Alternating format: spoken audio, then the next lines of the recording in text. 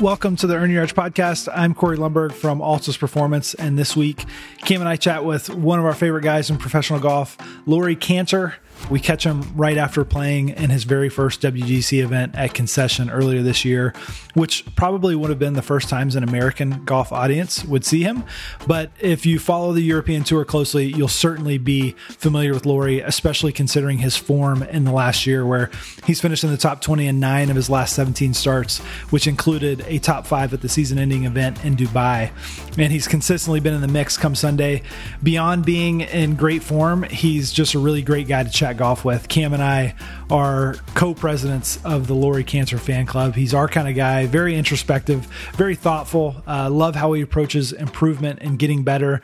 And in this chat, he fills us in on some of the keys to his recent rise up the world golf ranks. I went back and re-listened to this episode, and I had a solid page of notes on some things that I'll be spending some more time thinking through and making part of my coaching. Listen carefully, and you're going to have a similar experience and hopefully learn from a guy who has really figured out his formula. And as he says, he lets us into the inner sanctum and shares some of those secrets with us. So while you get out something to take notes with, a shout out to our partners at Total Golf Trainer. I feel like I've been seeing more and more golfers and coaches using this tool.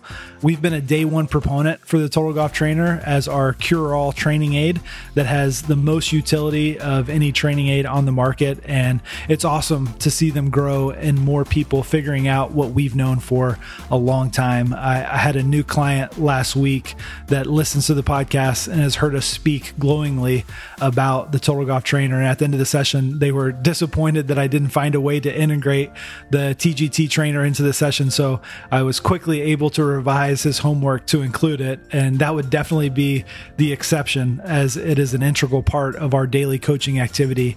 And we highly recommend that you make it part of yours. Go to totalgolftrainer.com, purchase your very own TGT 3.0 kit, and use the promo code Earn Your Edge for a nice discount.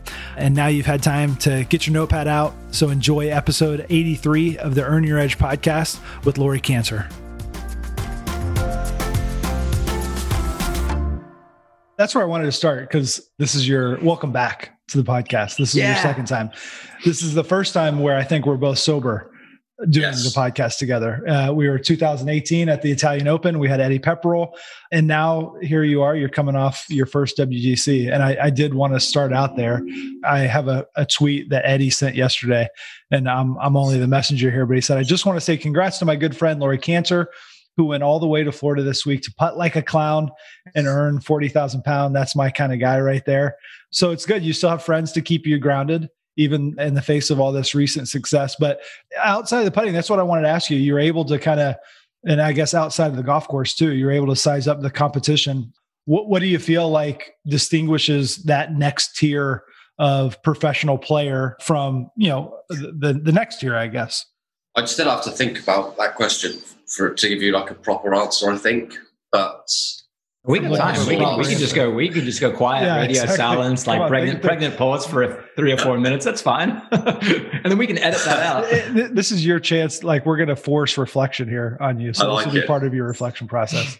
Well, from what I saw last week, the difference is big. It's big, and it's you alluded to, I drove the ball well in Europe. That gives you a big advantage on any golf course, right? We all know that. But last week, and that's all I have, my data of playing in America was that golf course with that field. But I thought someone getting around there in 18 under for 4 days was frankly amazing. And then there was 3 guys at 15 under, weren't there? So I realised, I've chatted to a few of the guys, a lot of them say, when you're playing that style of course week in, week out, of course you get little hacks here and there. But truthfully, being honest, it was a bit of to see that score. And granted, I didn't play well. I can say obviously didn't have my best week, certainly with my irons and around the green and on the green. But still, I was massively impressed with the level of scoring. Yeah, sample size being as small as it is, how difficult was it, or would you say it was, to acclimate to the green surface? Because you don't see Bermuda grass all that frequently, particularly at this point in your season, right? And for anyone listening to this or anyone that hasn't been to Concession, they don't understand the severity of the slopes out there around the greens. So not only Bermuda grass is a putting surface, but Bermuda grass is a chipping surface to, number one, chip off, and number two, to try and land it short of the green. Case in point, pretty much any one of the greenside shots or complexes. But most importantly, I guess most poignantly, was hole number 4. If you get left of the green, that par 5 out there, or is that hole number 3? Yeah, hole number 3, the par 5. Yeah. Left of the green, trying to bank it into that slope. We saw almost everyone make a mess of it. That was the common occurrence, wasn't it? Yeah. So it's, obviously, I've done a bit with yourself at Trinity, and that's a type of Bermuda, isn't it? Yeah. Well, Zoysia grass and Bermuda out here. Yeah. Right. But it's, I guess it's the firmness how firm it is, how precise you have to strike the ball, because especially that shot on 3, you've got to elevate it, I don't know, maybe like 15, 18 feet, and then kind of strike it well enough that it's even going to stay on the green the other side, unless you kind of really jib out and use one of the slopes on the left or on the back. So again, that's just not a shot that you'd face a whole lot of. And it's, truthfully, I can't see if you're hitting it consistently in that sort of spot, you're not really going to contend for tournaments anyway. So it's like you need to know how to play that shot, but equally know not to hit it there much. If that makes sense. So And particularly in that situation on that hole, that's why you saw so many guys trying to squeeze it down the right side and bounce off the cart path into the stuff on the right. You mentioned a word, jibbing out. Would you call him Morikawa for jibbing out when he was going hybrid off the back of the greens on, what was it, 11 the par 3 and then 12 just short of the green, chipping it up yesterday? Hybrid bump and run just to avoid any disaster. Just a nifty little play, wasn't it? I think probably all these guys, they'll, I guess when you've played a number of rounds, you're going to figure out a formula, a shot, 2 or 3 shots you feel comfortable with. But it just felt, if I was going to kind of summarize the difference, it's just the variety of shots you need are so much more vast than in Europe. And I don't want to blanketly say Europe, because you still need, being a European player, you're going to get loads more different grasses and huge variety, but you probably really only need a couple of shots. Whereas I felt there was just an infinite amount of shots you could play around the green, use the complexes in any sort of way to get the ball near the hole. And so that's something I think it asks you more questions, definitely. Well, we've spent the first part of our chat here talking about like the one event that you haven't played well in the last 8 months or so. Your play over really since the restart in Europe has been unreal. We've loved watching it. You've got, in the 17 starts, you've got 5 top 10s and 9 of those events top 20s. So consistently in contention, and we've loved seeing it. We've enjoyed watching seemingly every week. It's wake up in the morning and see you're at least in the mix. So as happy as we are to see it, we're also curious. And I know that I probably won't be the first person that's asked you this, but I want to start the conversation here. What did you do over lockdown? What was that process like that you feel like would attribute to what is pretty steep increase in performance? Yeah, well, thank you. Lockdown really was a chance to do a bit of this, like what we're doing, reflect, think about what I was doing in golf and how potentially I could do things a bit better. So just a performance psychologist guy I was working with, Carl Morris, he asked me that question. That was how it started. So, and a few things were recurring for me. I felt like it was a bit cyclical because I felt I've had brilliant advice from world-class coaches for a while. And I feel like at points I was getting somewhere. 2017, I felt like I was getting somewhere with golf. But I'd get in a cycle and then I'd look to perhaps other people to get me out of it. So I'd end up with a pretty hefty information stream that was all good, relevant information, but no real way of using it in a kind of coherent way and making it my own. And so that was the crux of what I tried to do. I just said, I'm going to really think about what I think helps me play well. And the couple of things that I've really changed in terms of what I've done with golf is I reckon I spend 90% of the time in golf on a golf course now, not on a range or even on a putting green or a chipping green. I'm trying to spend my whole time on the golf course and practice there, use it as a training ground a bit more, whether that's trying to get competitive gains, there's a few different drills I like doing out there that are a bit fun and can just keep you engaged. So that's basically I would say it. It sounds really uncomplicated, but I think maybe that's why I like it.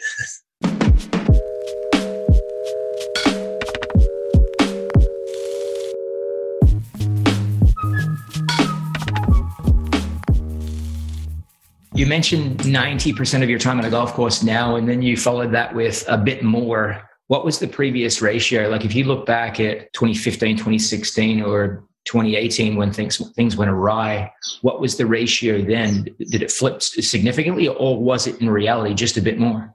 Well, I think I've always looked for technical improvement. And so I would say it'd be hard for me to say it was that percentage, that percentage. But I suspect I just was wasting so much time, especially at an event.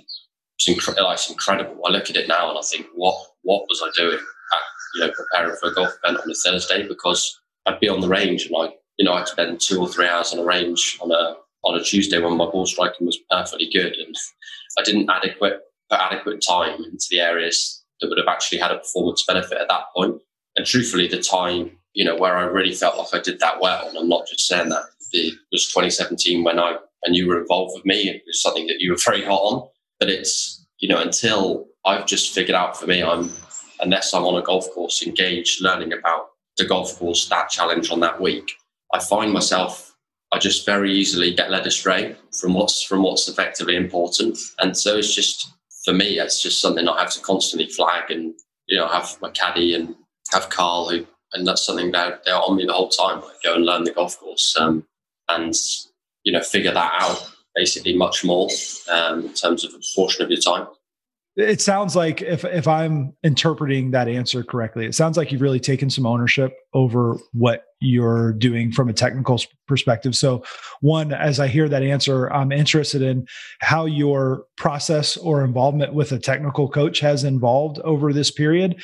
And then I'm really curious to hear you speak to it sounds like you're decluttered a little bit, because if you're spending a lot of time on the golf course and less time on the range working on technical pieces, then your mindset when you're on the golf course, the things that are going over your head over a shot in a tournament must be different. If leading up to that time, it wasn't just a lot of technical thoughts and a lot of form focus, you must be freed up to play slightly differently. And that's a little conjecture on my part. I want to hear if that's the case, and if that's something that you've kind of taken away from this period as being part of the formula to maintain this level of play.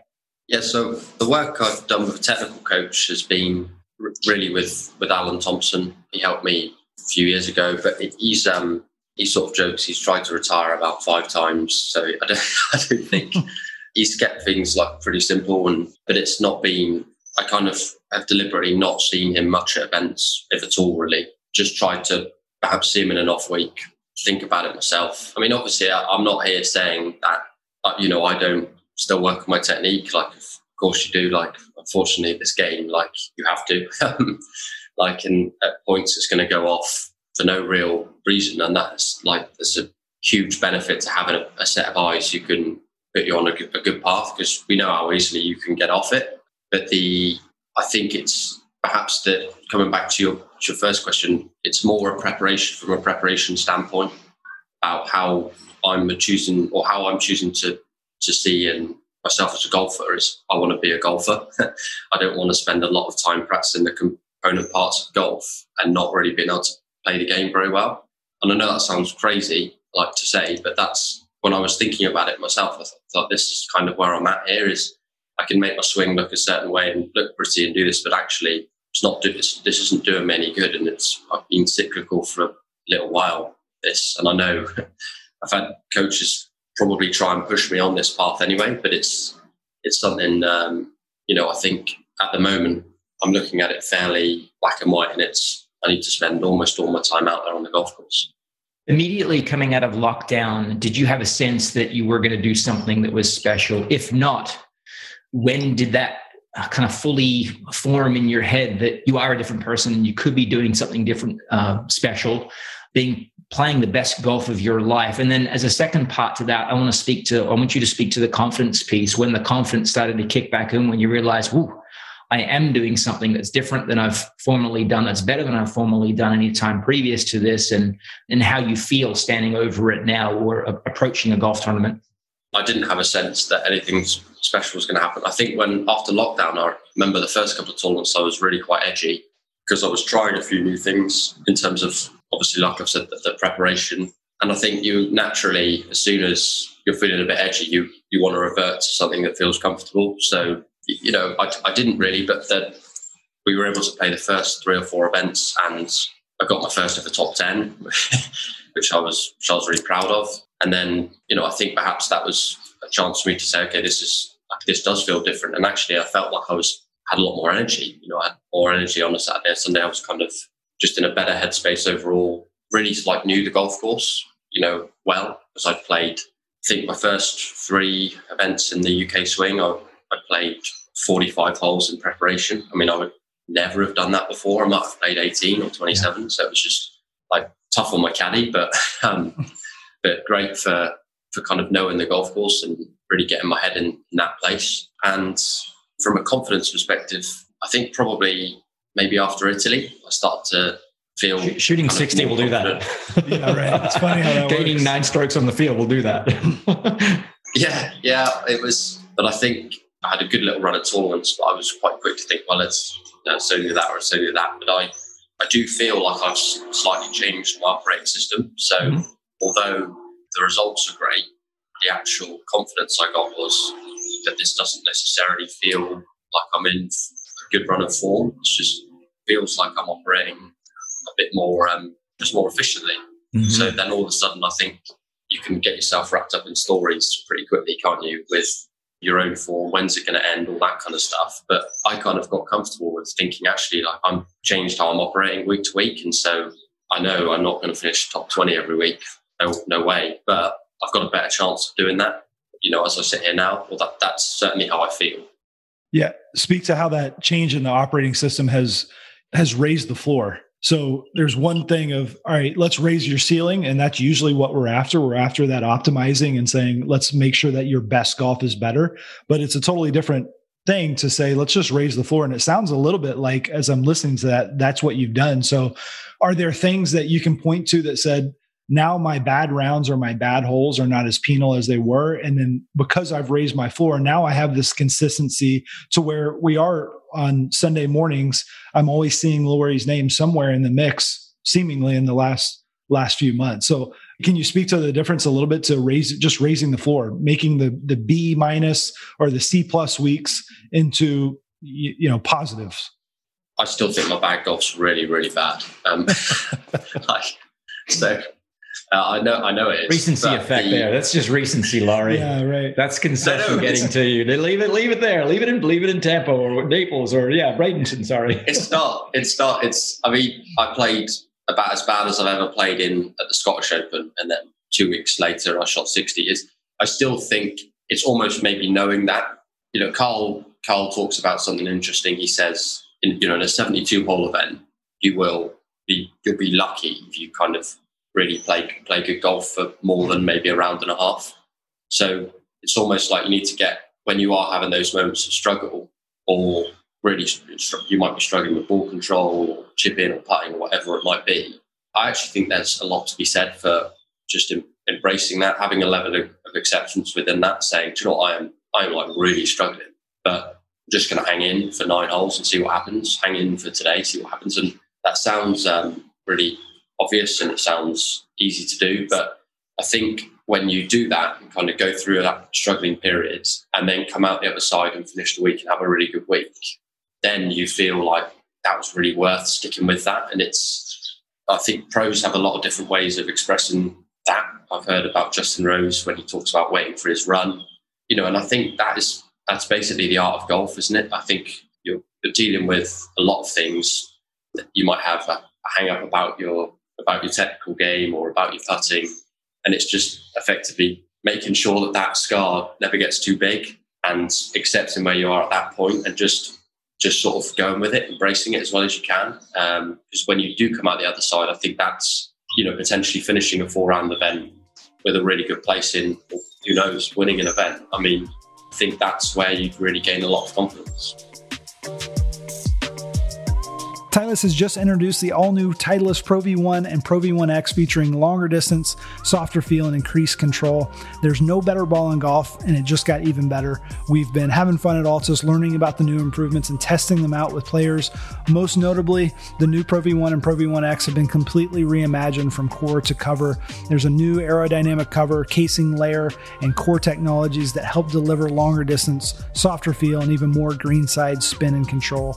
Having the right equipment and tools is such a massive part of earning an edge over the competition, and you've got to be able to trust that your golf ball will perform. And absolutely nothing performs like a Pro V1 and Pro V1X. Always bring your best. Go load up on the all-new Pro V1 and Pro V1X for the next level of total performance.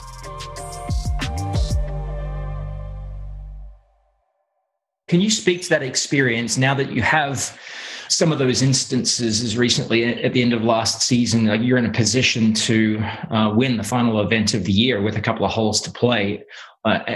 Did you play it forward in your mind? Did you get future thinking, or were you able to compartmentalize and execute as the new Laurie Canter, taking that one step at a time and being patient? Can you speak to that different experience of seeing yourself in contention now? What, specifically at the DP World Tournament? Mm-hmm. Or even back in Italy.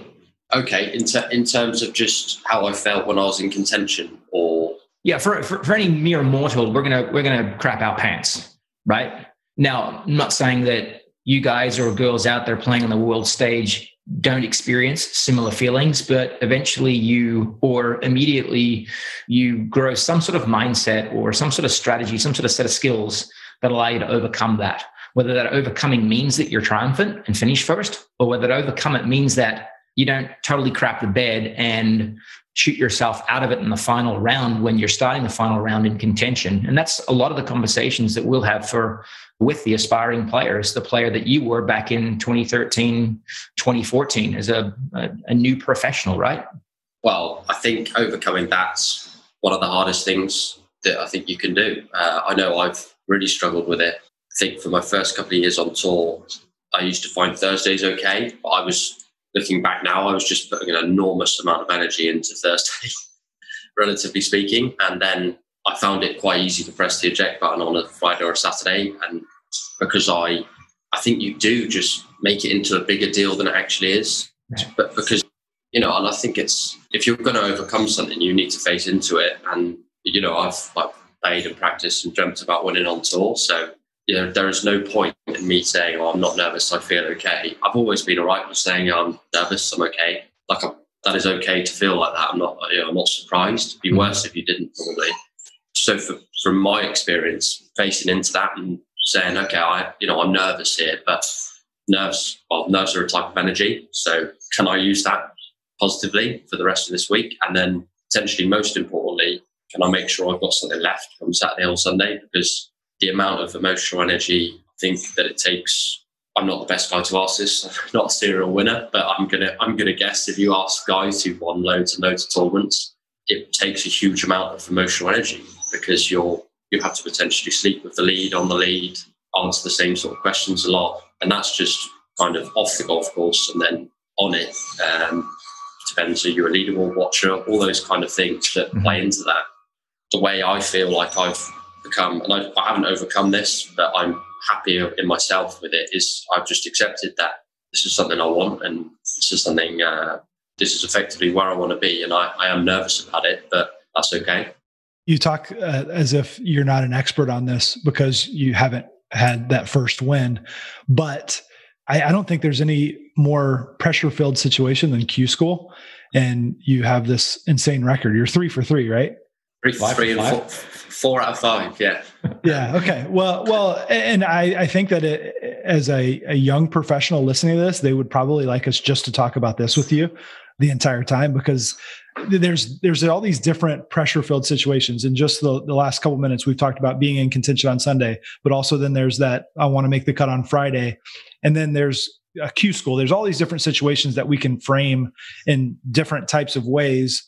But as players, as coaches, it's helpful if we can figure out, well, what about this situation did I approach it to where I can use this in that variety of those pressure-filled situations? So you've cracked the code a bit on Q School, which is where you're playing for your job. You're playing for a place to play for a year. There's real consequence to that event that lasts far more than if I come up short on a Sunday. I get another chance the next week. So are there any, and maybe you answered it, but I want to dig into it because it's such a unique skill that you've exhibited in mastering this really strange arena in golf. Are there any strategies that you can point to or any kind of reframing that you've done that served you well in that really strange pressure-filled situation of Q School that then you're looking to apply to being in contention on Sunday, those different situations? I do think they're fundamentally different, trying to win on tour and getting a Q School card. They shouldn't be. I know the popular answer, or I know some people would say it's all golf, it's all just golf. But I always thought Q School, I never really understood why people got so wrapped up in it, because it's, for me, it was just a phenomenal opportunity. Even losing the card and going back, I was like, in 6 days you could have a tour card. It's banal, like it's an amazing opportunity in that respect. So that was kind of, from a framing perspective, that's how I've always tried to go into that week. I think, was that the second part of that question was skills that I feel I would love, or if there's strategies. Like, so again, because if I'm listening to someone that has had success in a situation where I desperately want success, I'm hoping that there's some strategies. I'm hoping that there's some tangible things that I can say, okay, this is what Laurie did. This is what helped him. So I'm going to try this out. And maybe there aren't. Maybe it's just, you're just the Q School prodigy. I'm not sure.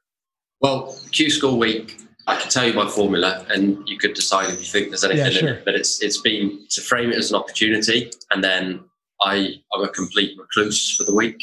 I don't stay with anyone, speak to anyone. I internalize a lot of stuff. Usually have a friend as a caddy, and basically feel like once we're off the golf course, we go back to our barracks. No one gets in our head for the week. That's what I've done. Because I think it's just it's a place where, you know, it's not a hugely inspiring setup, shall we say, at Q School. Like it's a big clubhouse. There's a lot of players. There's a lot of noise. There's a big kind of truck with a leaderboard. It's a bit bonkers. So I think like get in, get out. That's me. Okay. Well, have you tried that in a regular event? Well, yeah, the European Tour bubble. That's what you've been doing. Yes, exactly. So this is probably that's the Cantor formula. I apologize for our looser restrictions in Tampa this weekend. You just didn't know what to do. Well, I wish it was that easy, but potentially for me feeds into my perception is you need an enormous amount of energy to contend in a tournament. So yeah, leave some back. Don't burn yourself out talking rubbish about golf all evening, all that kind of stuff. I'm not saying you need to be a recluse and stay in a tent, but for me, certainly shutting myself away, not really letting too many people in my head is probably a pretty good formula around a golf tournament. Yeah. So sometimes letting ourselves in our head is not letting ourselves in our own head is also a very good formula, isn't it? So you mentioned a phrase, feeding into, and I want to ask the question, feeding into ... What did you feed yourself the morning you showed up and floated with 59? Italy. That was a kind of strange week. I'd had like a little bit of a back issue. So I'd had a couple of weeks off before, I think. Like genuinely nearly didn't go. Then I was playing a practice round Tuesday and had to basically pull out. So then just me and my caddy, we walked 27 holes with putter and wedge on back end of Tuesday and Wednesday morning. But I hadn't actually gone on the range until I warmed up Thursday morning. Perfect. So it was a really strange week because I just practiced putting and chipping a lot on the golf course and genuinely hadn't hit a shot on the range. So my Tuesday practice, I'd gone to physios and gone straight to first tee, kind of seeing what I could do. So it was a bit bizarre and a bit of a surprise, to be honest.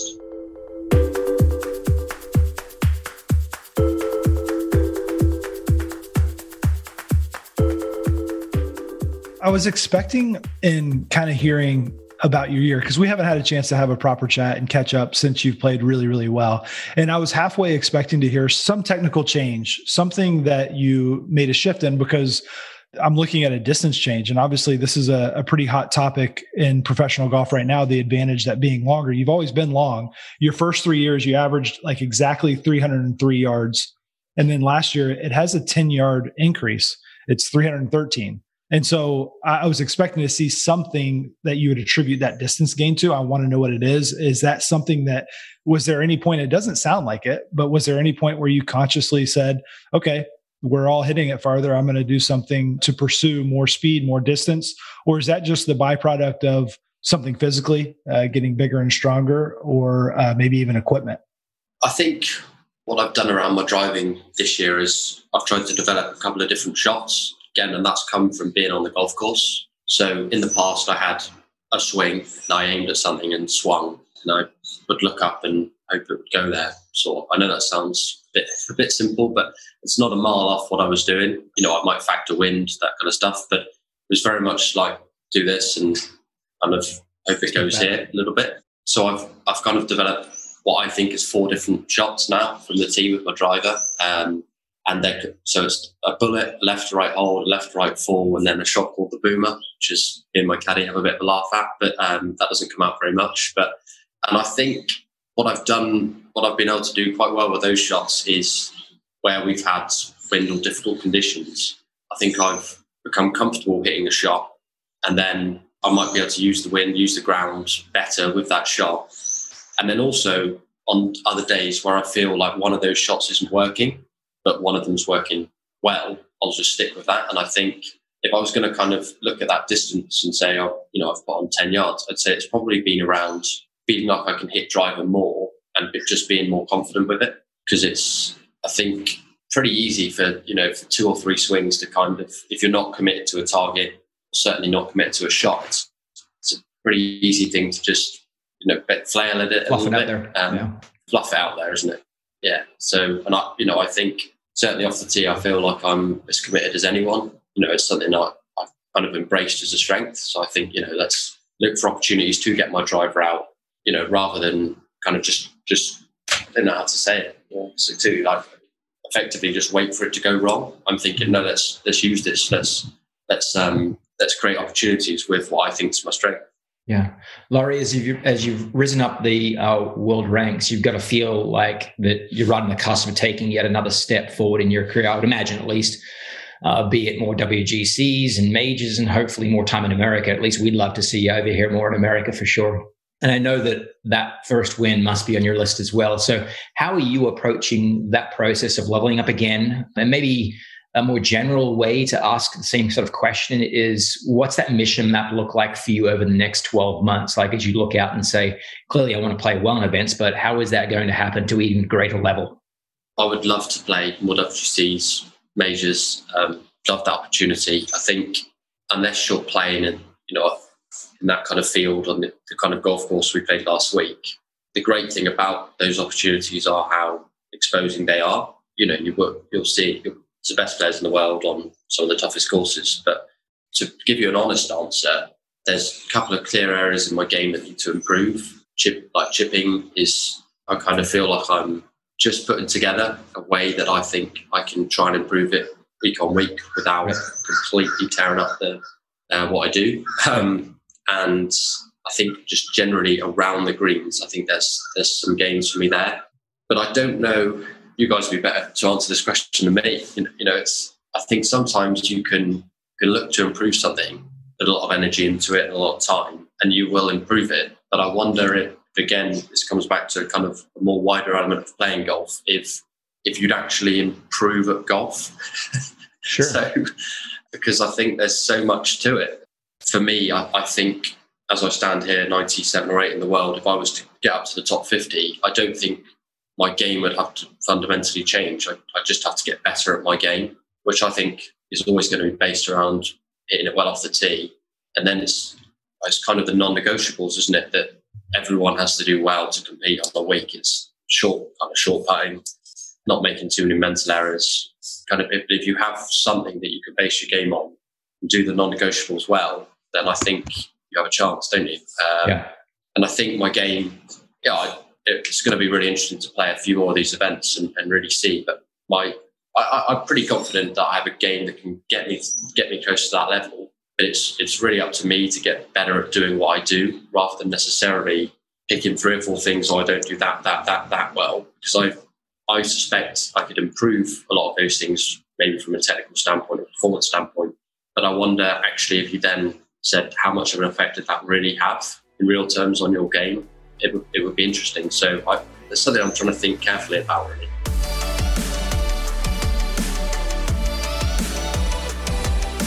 How does that realization, and I think that's a wise place to be coming from, but how does that affect how you would look at how the reflection process and what that looks like, how you're looking at analytics? Because you're right. I mean, if you get into the micro and the week to week changes in performance, you can probably get bogged down in areas that aren't going to end up moving the needle in the end. So does that mean that stats go away and you're not looking at those at all? Or how are you identifying those areas? And I want to know both from a skills perspective, but also from just how are you reflecting week to week on what you mentioned there about mental errors? How's my psychology? How's my mental performance week to week? Are there hard and fast, tangible ways that you've found to maybe have a formal reflection, maybe on a week to week or longer periods of time?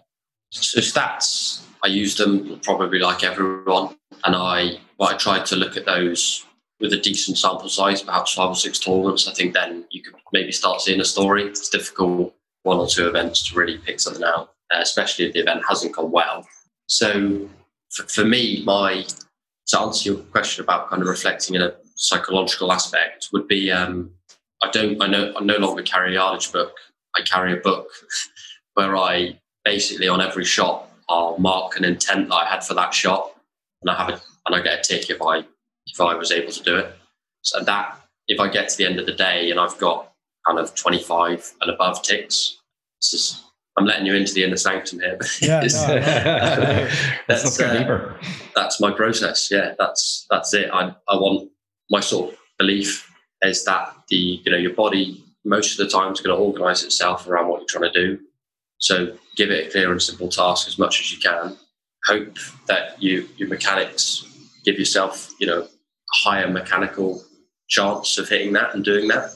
And that's where you need the help. But it's down to me as the player, as the athlete, to say, this is what I'm trying to do, and being really clear. And I think it's amazing how easily such a simple thing you can get away from that. It's okay to say, that's the fairway's there. It's harder to say the type of shot you're going to shoot, how the ball's going to run, how you're going to use the wind, what specifically is your target, all those sort of things. I think that gives your body a much clearer objective. And sort of my belief is the more you do that, the better you'll be ultimately. So that's, in terms of my review process, that's something I look at every day. At the end of the day, I'll finish with my black book where I've written my intent for every shot and whether I was able to effectively match my intent and whether I'd hit the ball down the channel when I'm aiming at a green. And that's my review process there, really. It's more important than stats for me at this stage. Yeah. So there's clearly been a shift from being too technical, being on the range too much, to now being on the golf course a lot and being more in performance mode. So now I'm curious, I'm not sure when you play again, but you had a poor week putting. There has to be that default reaction that's in your DNA from years and years of reacting this way. It's like, okay, I need to go to the putting green. I need to go get some form work done. Or even let's say that you do have a week where the ball striking, you have your 4 weapons that you discuss, and not enough of those weapons are working, and you feel like there needs to be a mechanical or a technical solution to that. So I'd love to hear how you plan, or how you have over the last period here. How do you balance that to know that, all right, I'm going to have some technical work here, but I know that if I get too far down this road, that's where I've gone wrong before. So what is the plan moving forward to make sure that you find that balance? Good question. You did mention it earlier, though. You spoke about accountability. You spoke to your caddy, kind of reminding you or dragging your butt off the range, right? I mean, there's got to be some responsibility that exists outside of you that you delegate to your team, no? 100%. Yeah, 100%. I think if you don't use the people around you, then, that's part of being, I think, good and improving, because you need to take feedback on. use it correctly, all that kind of stuff. Having seen what happened with my putting last week, I'd probably ask myself 2 or 3 questions about it, or I have asked myself 2 or 3 questions about it. I did after Friday. I said, basically, how am I fucking this up so much? I'm sorry, how am I getting this so wrong? It's all right. And for me, there was like clearly a big speed issue, because I was like, I don't feel I'm struggling with start lines, that kind of stuff, but my speed's way out here. And then I have a lot of drills that I can do that help me with speed. Plus, you can go out the next day and focus more on speed. So I know that sounds stupid, but again, I think having that as a focus, I'm gonna have great speed today. I'm setting as I perceive it, I'm setting my body a task, and then I think I have a better chance. Now, yesterday my putting, I gained a shot, so I proved to myself I can putt on these greens. Yeah, there's definite room for improvement in my putting, especially there's a mid-range, like kind of 8 to 15 feet, where my perception and the stats tell me I don't hole enough. If that's consistently showing up, for me, that's a great time to go and get some input, get someone who really knows what they're doing to have a look, give you some direction.